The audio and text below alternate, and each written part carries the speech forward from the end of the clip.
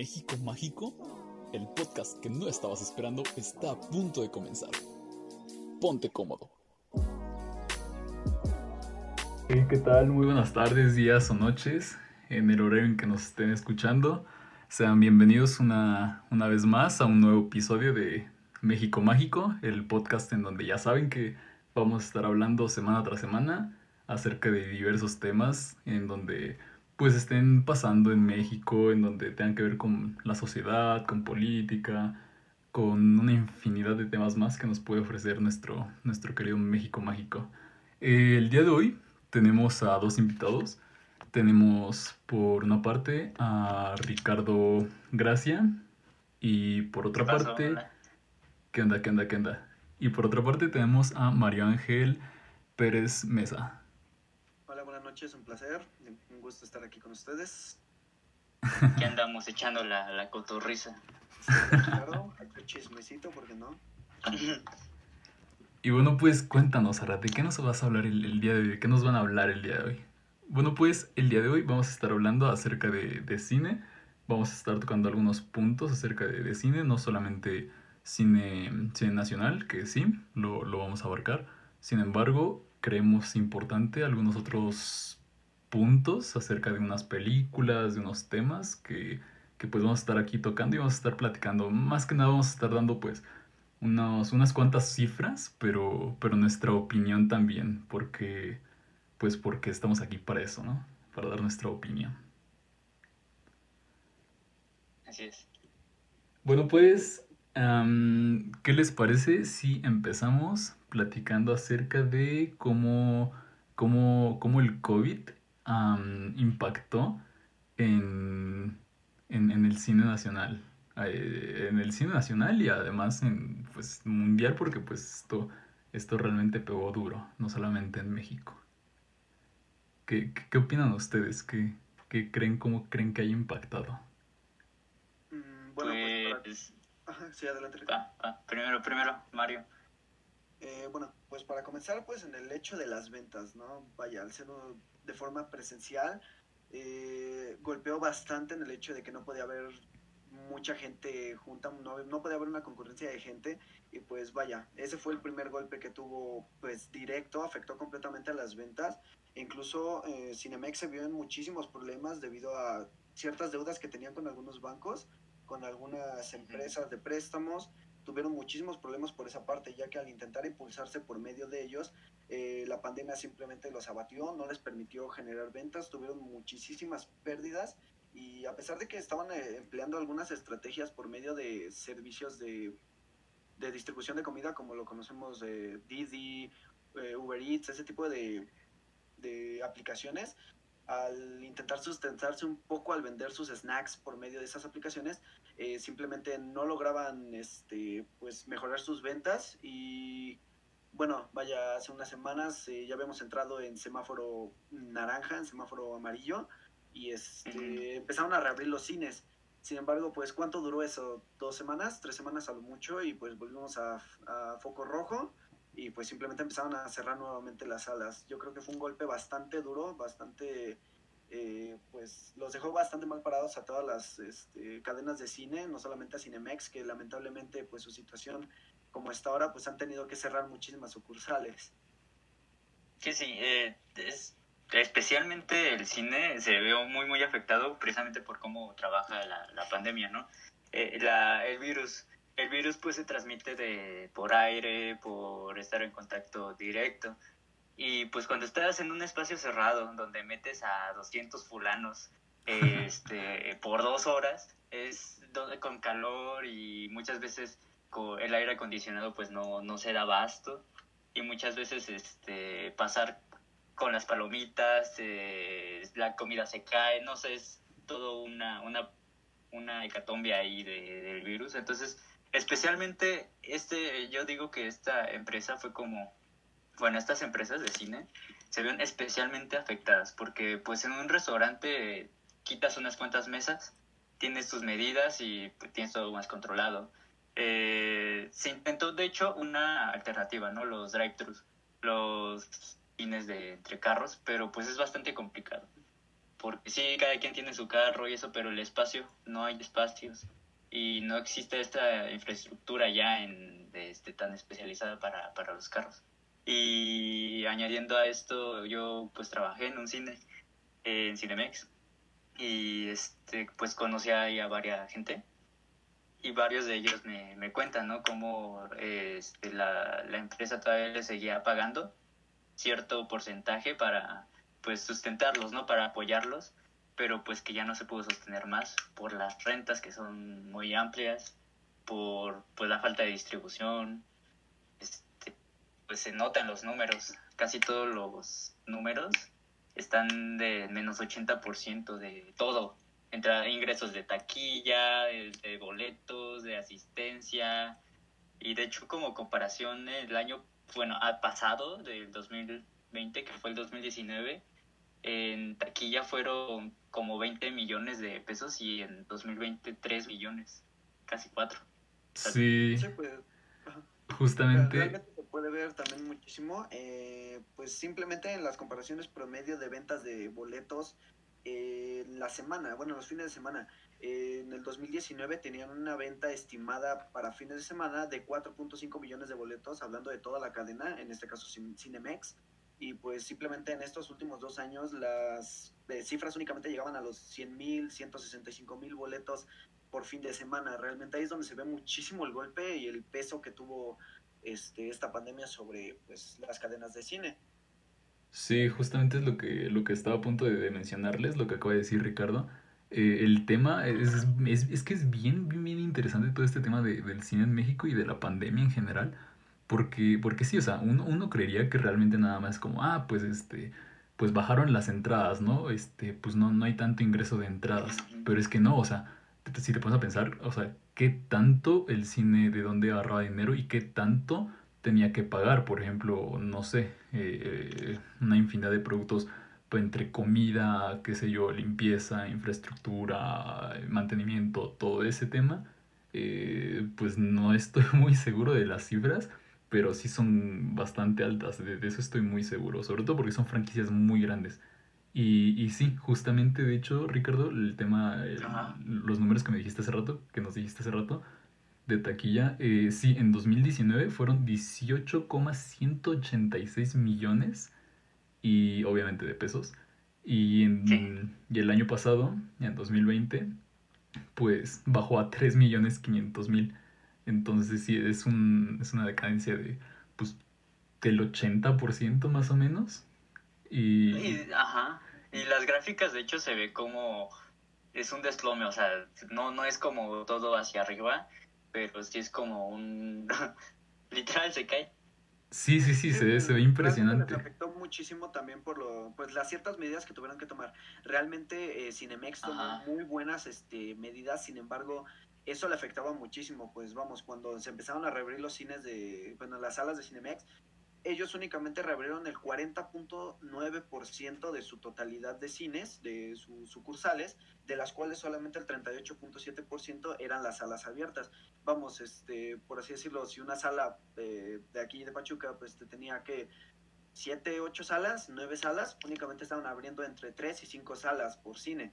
Así que imagínate cuántas pérdidas estaban teniendo pues al mantener todo cerrado, sin Sí. mencionar claramente el riesgo que es exponerse al ir a una sala de cine, a pesar de todas las medidas que tomaron, el riesgo que significaba a la salud. Sí, sí, Sí. sí, sí, sí.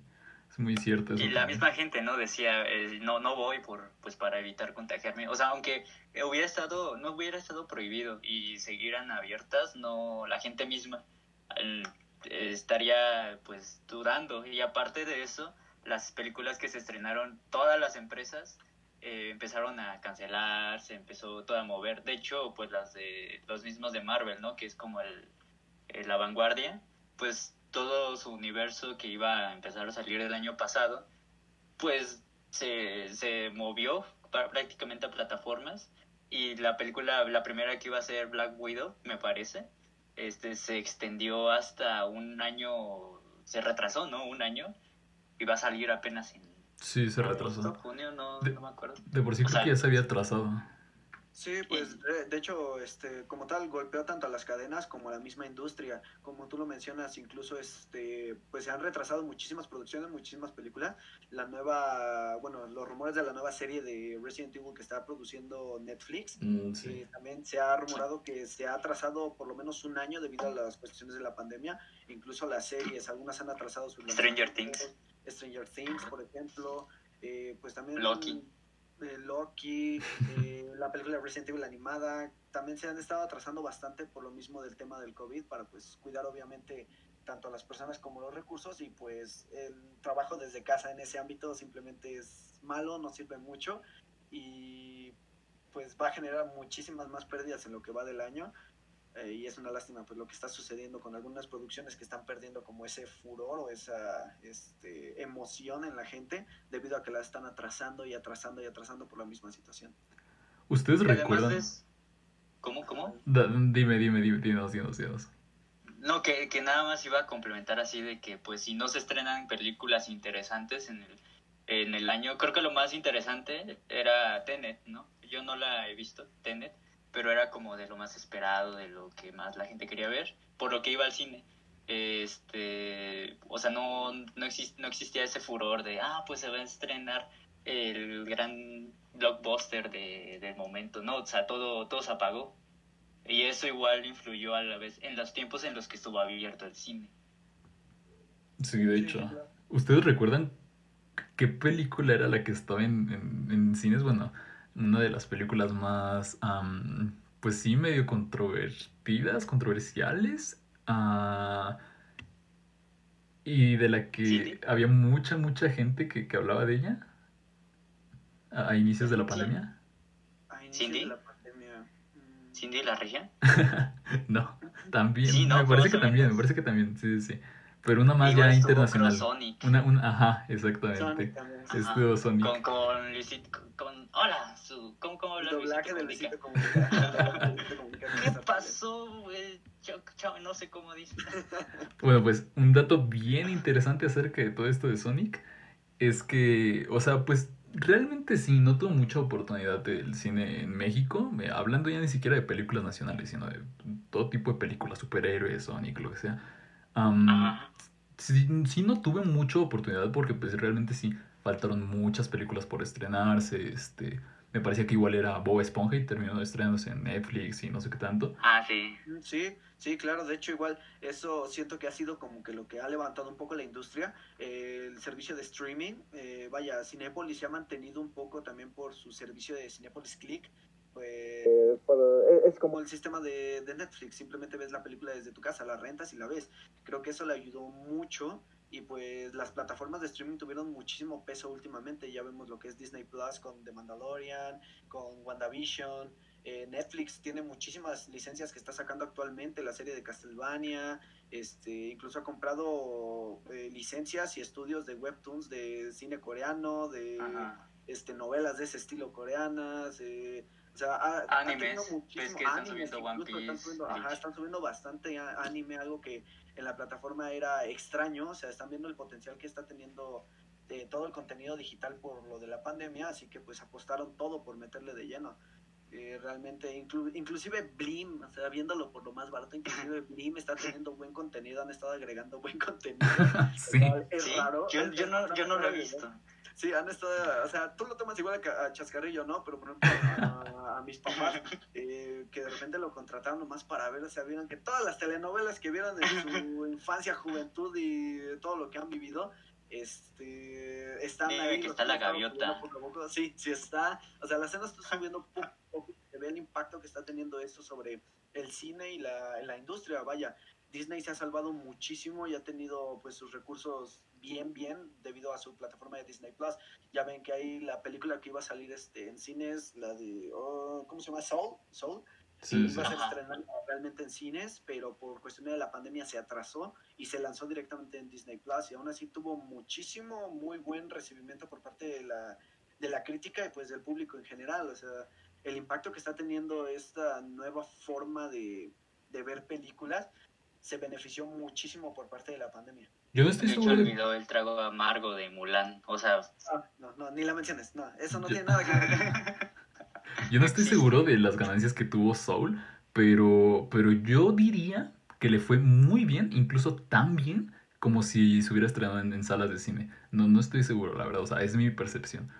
Tengo Pero, entendido que sí, o sea, la plataforma de Disney Plus tuvo como desde creo ya en diciembre, como 80 millones, creo, de usuarios, de suscriptores. O sea, no más que Netflix, que ese debe andar por 200 o no sé los datos, pero desde que salió Soul, porque ves que salió, yo la vi el día siguiente, creo que fue 25, 26 de diciembre. Fue más o menos por Navidad. No, en noviembre, la verdad no me acuerdo, pero a partir de eso subieron un buen las suscripciones, porque Disney Plus sale como en noviembre, ¿no?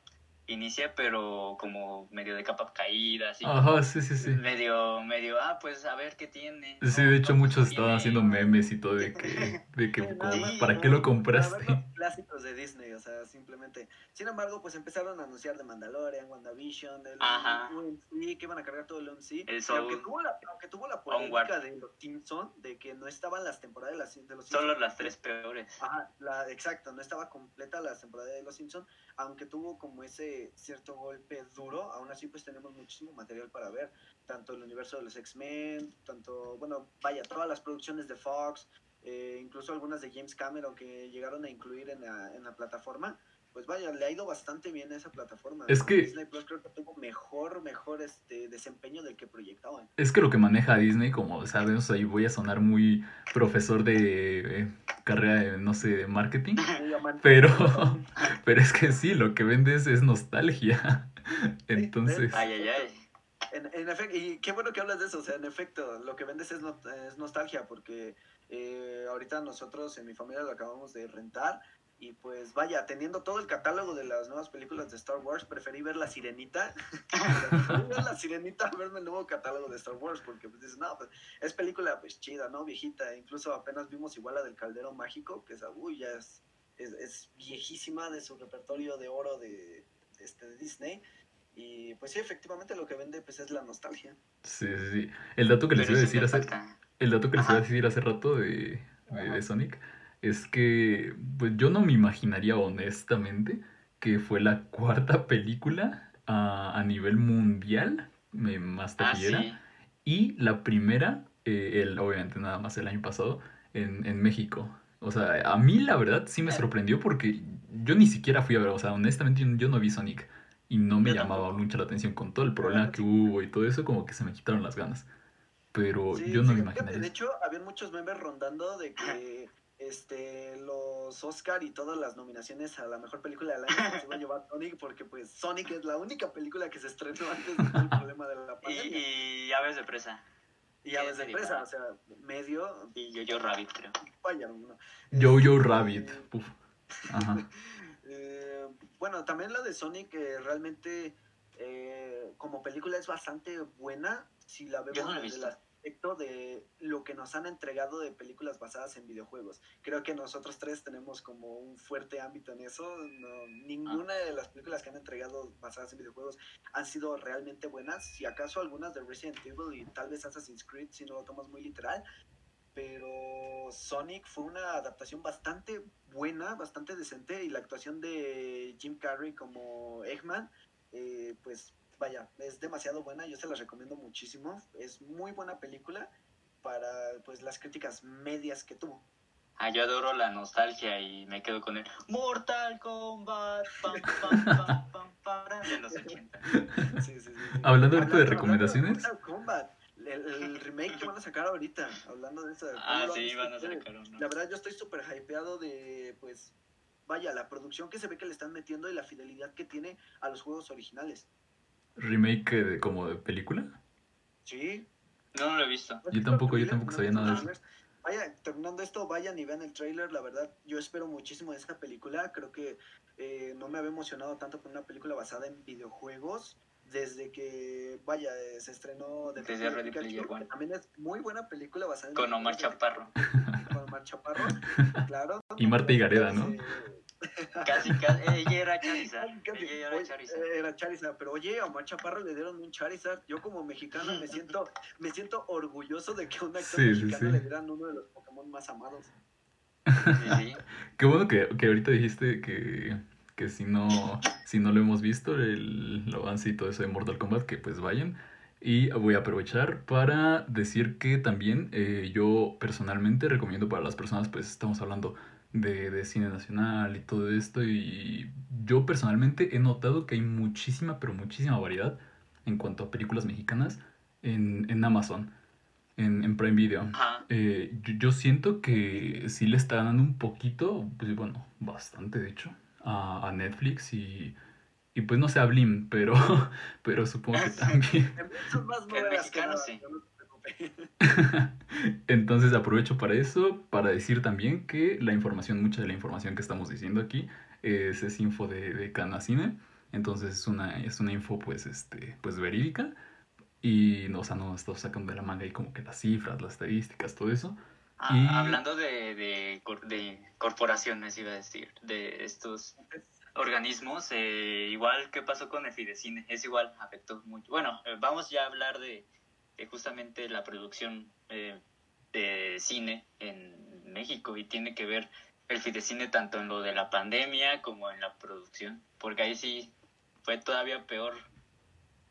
Sí, le fue bastante mal, incluso a tal grado que, bueno, de producciones mexicanas que hayan lanzado incluso en cines, vaya, yo me quedé bastante atrás, no he visto nada nuevo desde el 2018, que la última película que fui a ver de carácter mexicano se llama Todo Mal, o sea, es una comedia pues básica, pues como muy predecible en realidad, muy al estilo de qué pasó ayer. Sin embargo, pues la temática de la película está bastante buena porque no sé si ya la vieron o alguien de que nos escuche ya la vio. Se la recomiendo pues como para un domingo familiar, ¿no? Para botanear, ¿no? Es algo bastante bueno, pero la película pues se defiende, es decente, ya que la trama va de tres borrachos que se roban el penacho de Moctezuma simplemente porque querían reclamarlo como tesoro nacional. Así Sí había que, o sea, escuchado eso. la película es buena en cuanto a comedia que nosotros como mexicanos entendemos. Sin embargo, de ahí en adelante yo la verdad estoy muy perdido con el cine mexicano. No he visto como muchas producciones más allá de la pésima película que salió en Netflix, porque Netflix también ha estado como que impulsando un poquito el cine mexicano muy muy levemente, pero lo ha estado impulsando una no me acuerdo ni cómo se llama, pero es como de un mimo, un muñequito chiquito, cuidado con lo que deseas, ya me acuerdo del nombre, se llama Cuidado con lo que deseas. Creo que lo último en cuestión a mexicano que he visto es una película pésima, no se la recomiendo y creo que es lo más acercado que yo he visto al cine mexicano, así que yo siento que le está yendo bastante mal porque pues no he escuchado como que mucho ruido en cuestión a películas pues actuales que vayan a lanzar incluso en las plataformas de streaming. ¿sabes? Sí. A mí sí me gusta de hecho bastante. O sea, tengo que confesarlo porque, bueno, y no es como confesión, es como que me sienta mal, ¿sabes? Pero, o sea, a mí sí me gusta el cine mexicano de humor, ¿sabes? O sea, siento que Ah, muchas sí, sí, personas sí. lo tratan de a cine mexicano como de a pastelazo y cosas así, como chistes como súper, no sé, súper obvios y bien, ¿cómo lo puedes decir? Bien absurdos y bien básicos y lo que tú Decirlo, quieras. mexicano absurdo. Ajá, Pues A mí, pero por ejemplo, yo aprendí a respetar, por ejemplo, el Chavo del Ocho estos días porque me eché toda la filmografía de Charles Chaplin. Y entonces, pues él básicamente entre Harold Lloyd, Buster Keaton, Charles Chaplin se inventaron el slapstick que es como el humor basado en golpes y en interacción física. Y entonces viendo como en retrospectiva Chavo del Ocho, tiene muchísimo de Chaplin, muchísimo. sí, vaya, el humor mexicano es sí. bastante bueno. También lo podemos ver incluso en pues cine de drama, como podremos categorizar a El Infierno, La Dictadura Perfecta, Muy películas de ese buenas. tipo que tienen como ese toque de humor mexicano que tal vez para los extranjeros es un poco difícil de pues de agarrarle la maña porque como bien dirían utilizan muchos modismos que únicamente nosotros entenderíamos, pero pues sí, el cine mexicano de humor es bastante bueno, bastante respetable. Otra que a mí me gusta mucho de ese tipo, La como de película de esa, huevos. las películas de huevos, o incluso también una que se llama Bienvenido Paisano. Esa película es de mis favoritas, la tengo en mi top de películas de gracia mexicana. Con Nacho Libre. Bueno, esa no es mexicano, ¿sí? Pues es basada como que en Eh, sí, la como en cultura. como en nuestro ambiente, como Más nuestra que cultura. basado en nuestro ambiente, yo lo siento más como una sátira o como una burla, por así decirlo, o sea, como agarrar el ambiente mexicano y, les gusta el cine barato, pues les meto a Jack Black y ahí les va, ahí, si les gusta, y si no, pues qué chido. Y sí, nos gustó bastante, realmente es una película bastante buena, Es que es pero no sé buena. Y, y- en y ese es, aspecto. y es justo lo igual lo que a mí me agrada de nosotros, o sea, de los mexicanos. Es como como la típica frase, ¿no? De que dicen que pues a un mexicano le pasa una desgracia y el primero pues de burlarse de ella, pues somos nosotros mismos. Pero yo digo que en parte siento que es como lo bonito de México. Que Sí, todo el tiempo Oye, estamos como bien alegres y así, y las sátiras es y las burlas las como, tomamos de la mejor manera. exacto, es como en otro tipo de películas que pueden ser un poco como que discriminan a otras regiones. Vaya, los típicos estereotipos estadounidenses, chinos, en algunas otras naciones se pueden ofender. Y pues un mexicano, pues, ¿qué es lo que dicen? No, pues trae sombrero, le gustan los frijoles, a huevo, me identifico con él. Y pues me gusta su sátira que lleva él. Tienes razón en eso, es bastante como que padre entre los mexicanos eso que agarramos la onda de burlarnos de nosotros mismos y de nuestra propia cultura.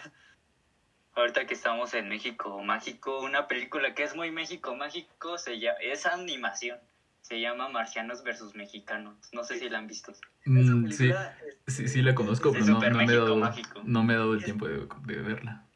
es buena, es un tanto absurda, un humor absurdo, vaya, yo lo categorizaría como que te parece la mejor película del mundo si tienes entre 12 y 15 años, pero vaya, viéndolo a lo que es la burla mexicana y el estilo de vida mexicano, es bastante buena y para variar que no sea Estados Unidos quien salva al mundo de una invasión alienígena, queda bastante bien la O sea, película. es súper, y aparte súper cliché, o sea, creo sale de Adán Ramones y Omar Chaparro, y como que todos son clichés, ¿no? Es como los abuelitos Ojo, gruñones. lo que acabamos de decir, lo que acaba de decir Mario, no es spoiler, ¿eh? Para que sí vayan a verla. Sí, no es nada importante de la película, pero sí, se la recomiendo bastante. Pues, es muy buena para verla incluso en familia y pues botanear y reírse porque es muy, muy buena la película. A mí pues no es tanto de mi gusto, pero pues ahí está, existe. ¿Qué les parece si ahora empezamos a tocar un poquito el tema, que ya lo tocamos hace un momento, pero qué les parece si empezamos a tocar un poquito el tema del cine con los superhéroes? Cómo impacta en México, en el cine en general, todo eso. Del Y, impacto de mexicanos versus marcianos en la cultura europea.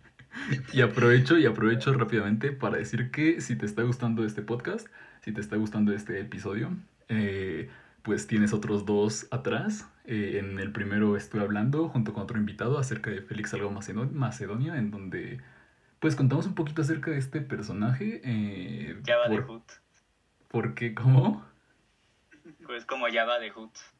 Ajá, en donde también pues mencionamos nuestros puntos de vista, por qué está siendo tan sonado en estas últimas semanas, yo diría en estos últimos meses, pero bueno. En el segundo episodio yo estuve contando un poco acerca de unas historias en que si te gustan las leyendas, mitos, historias mexicanas, pues ese episodio definitivamente es para ti.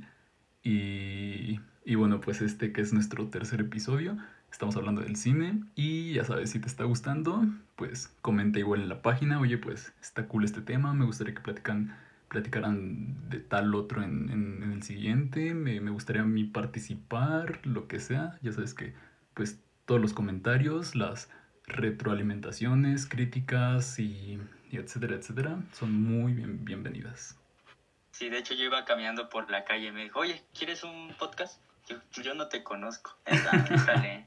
No, de hecho fue todo lo Pues contrario. aquí Íbamos terminamos. caminando por la calle y él me dijo, oye, ¿tú eres el de México Mágico? Y le dije, sí, bro, soy yo, ¿por qué?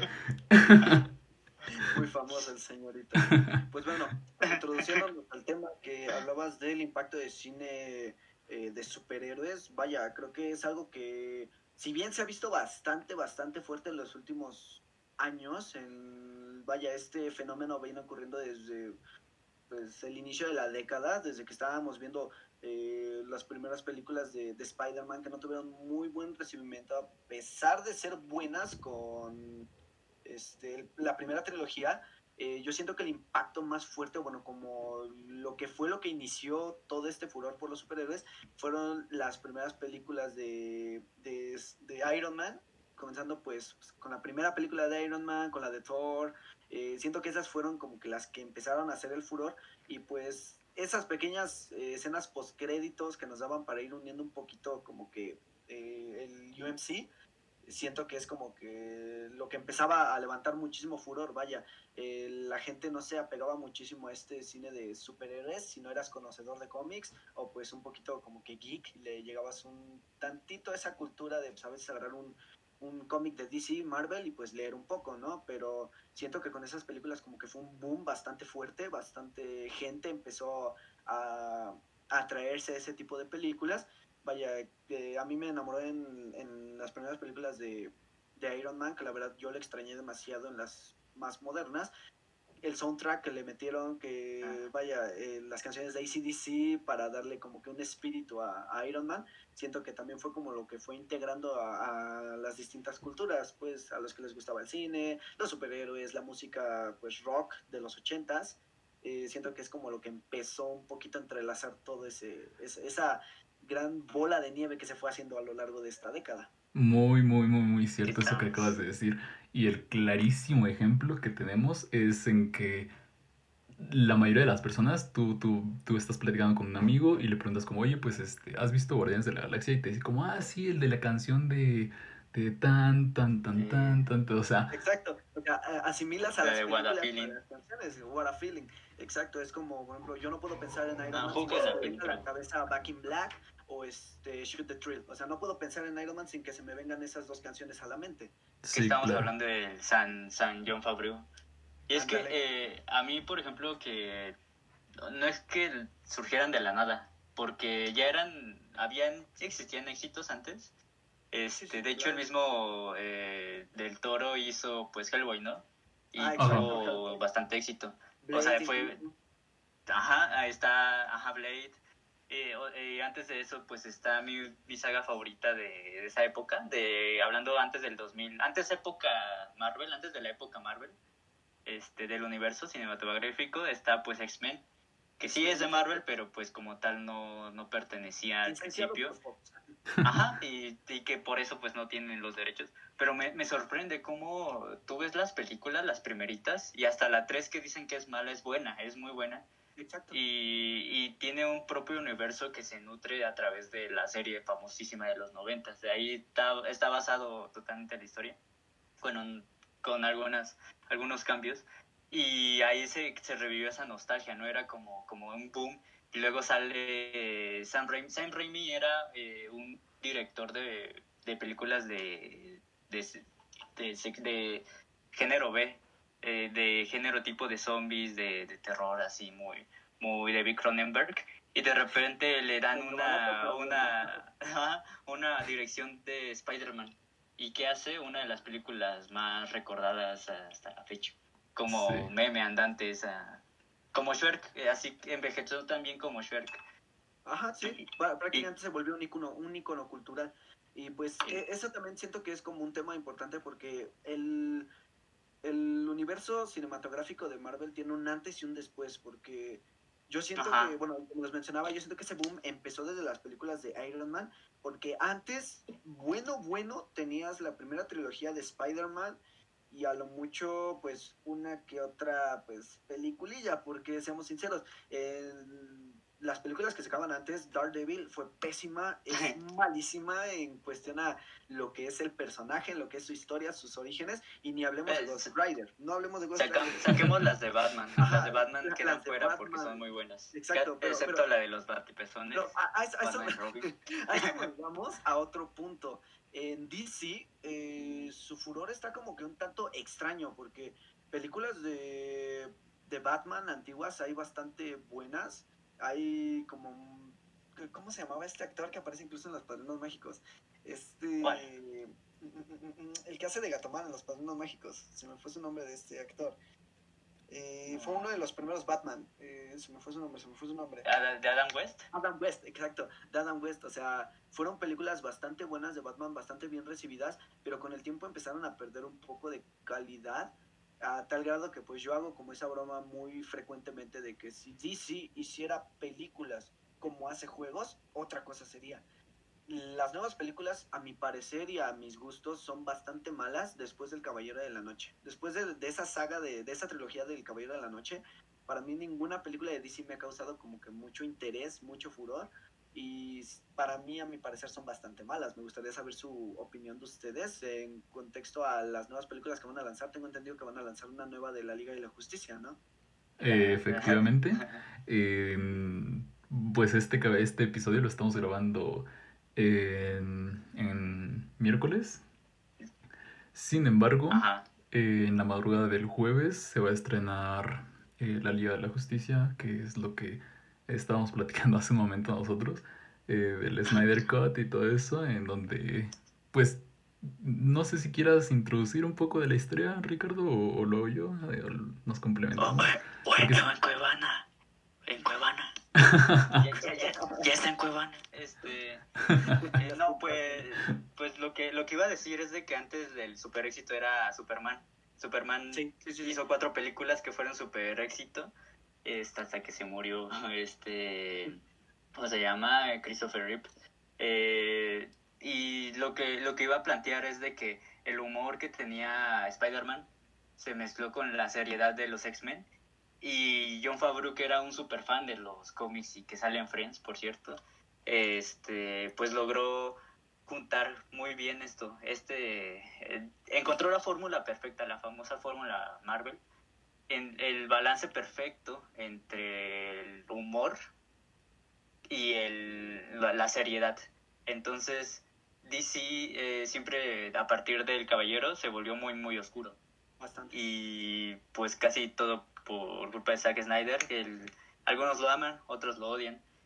Justamente por eso, ¿no? Su simbolismo, su oscuridad y eso. Y pues eso es de lo que hablar de DC es hablar de Zack Snyder y de cómo Joss Whedon pues arruinó la Liga de la Justicia. Y pues ahora tenemos el Zack Snyder, ¿no? Que es como la versión original de 4 horas, que quería Snyder con... ya, 4 ahorita. horas. Me pesó ver Endgame con 3 horas. ¿Qué voy a hacer con 4? Sí está pesadito. Pero igual otra cosa es de que nunca, bueno, sí, no es que nunca antes, sino que es como la primera vez en la historia que cualquier cosa de superhéroes que salga se vuelve básicamente un super éxito. En todo el mundo, hablar de cine de superhéroes es hablar de cine del mundo. Menos de China, porque ellos no consumen, o en India no consumen superhéroes. Ellos tienen sus propios superhéroes. Ajá, no sé, en Bollywood tienen sus sus versiones más baratas les dirían superhéroes de AliExpress. Sí.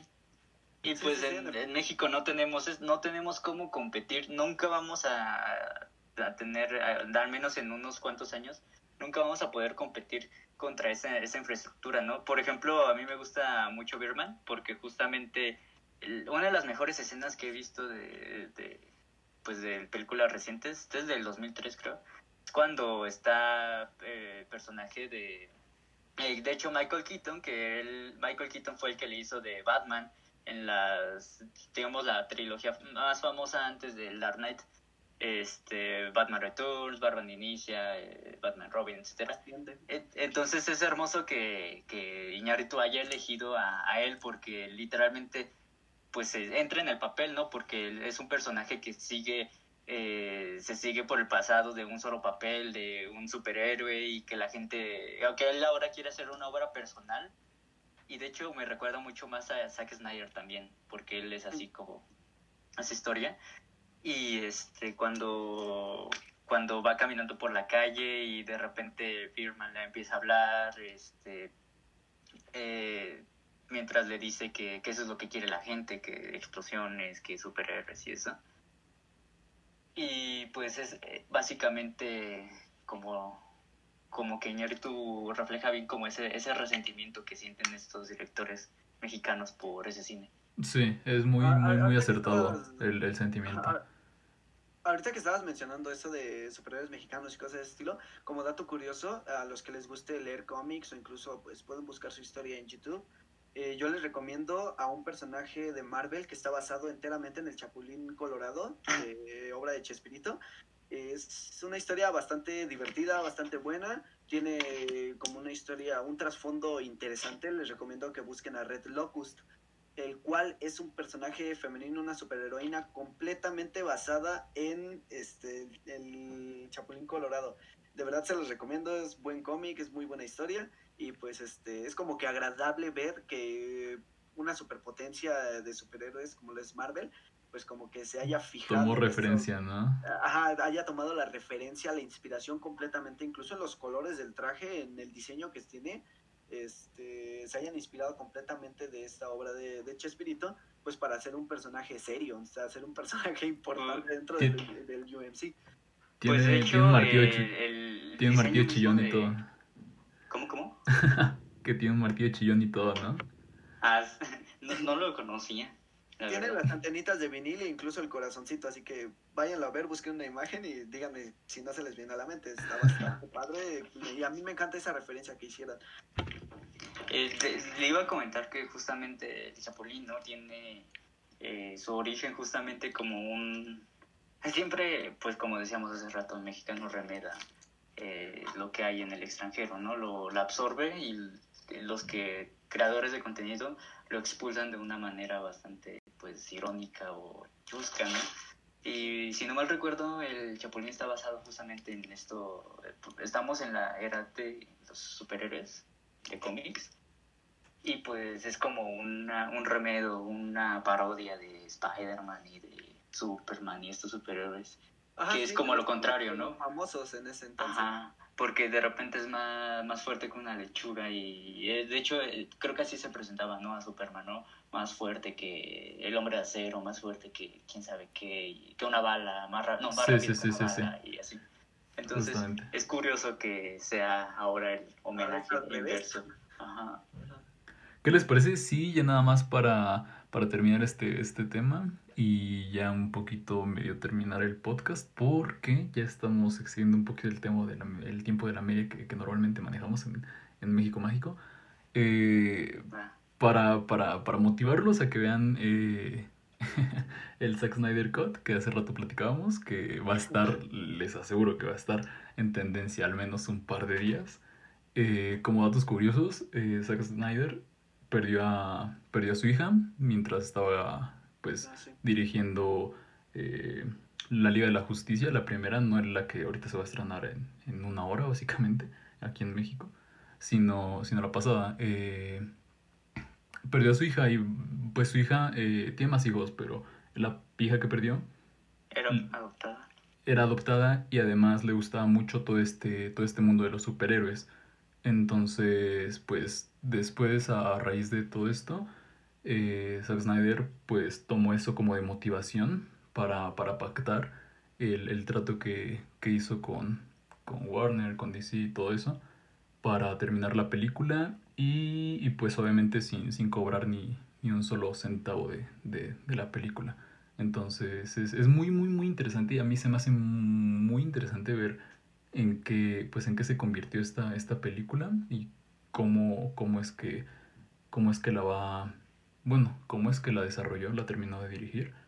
Sí, Porque sin sí, o sea, precedentes, porque pues se ve a petición del público igual. sí, Y o lo sea, lograron. de esto se hizo toda una revolución, incluso en Estados Unidos, personas pagaban, o sea, gente normal como nosotros, se reunía, hacía sus foros de discusión y todo eso, y pagaban carteles gigantes en edificios muy importantes de Nueva York y así. Entonces sí es muy interesante ver esta película. Entonces Sí, pues yo como lo hemos visto antes, pues el público tiene voz y voto, lo hemos visto incluso antes de volver un poquito a lo de Sonic, el rework que le hicieron al detalle estético del personaje, pues está ocurriendo lo mismo aquí, están haciendo ruido de lo que quieren ver, de lo que quieren saber de la película que fue cortado, que no pudieron entregar como el director Zack Snyder lo tenía en su mente. Así que Eso sí, nunca había pasado. quejarse en Twitter a veces Sí, eso sí. Pero el sacar una película enteramente completa fuera de la... es algo sin precedentes. Ujú. sí. Entonces yo les recomiendo amigos que vayan y la vean. Va a estar, me parece, en varias plataformas, pero van a cobrar como entre 300 pesos. Sin embargo, aquí nuestro buen amigo Ricardo, que no quiero promover la piratería, pero, pero yo entiendo que en estos momentos es una cantidad considerable, pues se las puede proporcionar sin ningún tipo de problema. Tampoco. Nada más vayan a Cuevana. Bueno, pues amigos, la verdad es que tuvimos un pequeño inconveniente con la grabación del episodio. Sí, Estábamos... llegaron los municipales, tocaron por infracción lo de Cuevana, llegaron la Guardia Nacional. Tuvimos un problema y ya no lo pudimos terminar de grabar. Realmente ya lo estábamos terminando, era la última parte. Y pues nada, bueno, solo quiero agradecerles, Mario y Ricardo, por haber estado en este episodio, por haber sido unos invitados tan buenos. Espero que más adelante, en alguna otra semana, puedan acompañarme en algún episodio más sobre algún otro tema. Y pues también... Y pues también la gente que nos diga si le gustó este episodio, pues que me haga saber y que me diga si quieren escuchar a Mario y a Ricardo en un episodio más. Así que muchas gracias por estar en un episodio más de México Mágico. Y no sé si quieren agregar algo más, una última cosa ustedes. Pues si quieren comentar de algún tema que hablemos, de algo que les gustaría escuchar, ves que yo te comentaba de tal vez de hablar de algunas leyendas mexicanas antiguas, hablar como temas de conversación, datos, historia, etcétera, para conocer un poquito de esa riqueza cultural que tenemos. Sí. Vale, pues. Sí, yo le entro. Va. Entonces por acá los voy a tener otra vez. Va. Pues muchas gracias. Nuestro querido México Mágico un día más nos dio de qué hablar. Gracias por escuchar.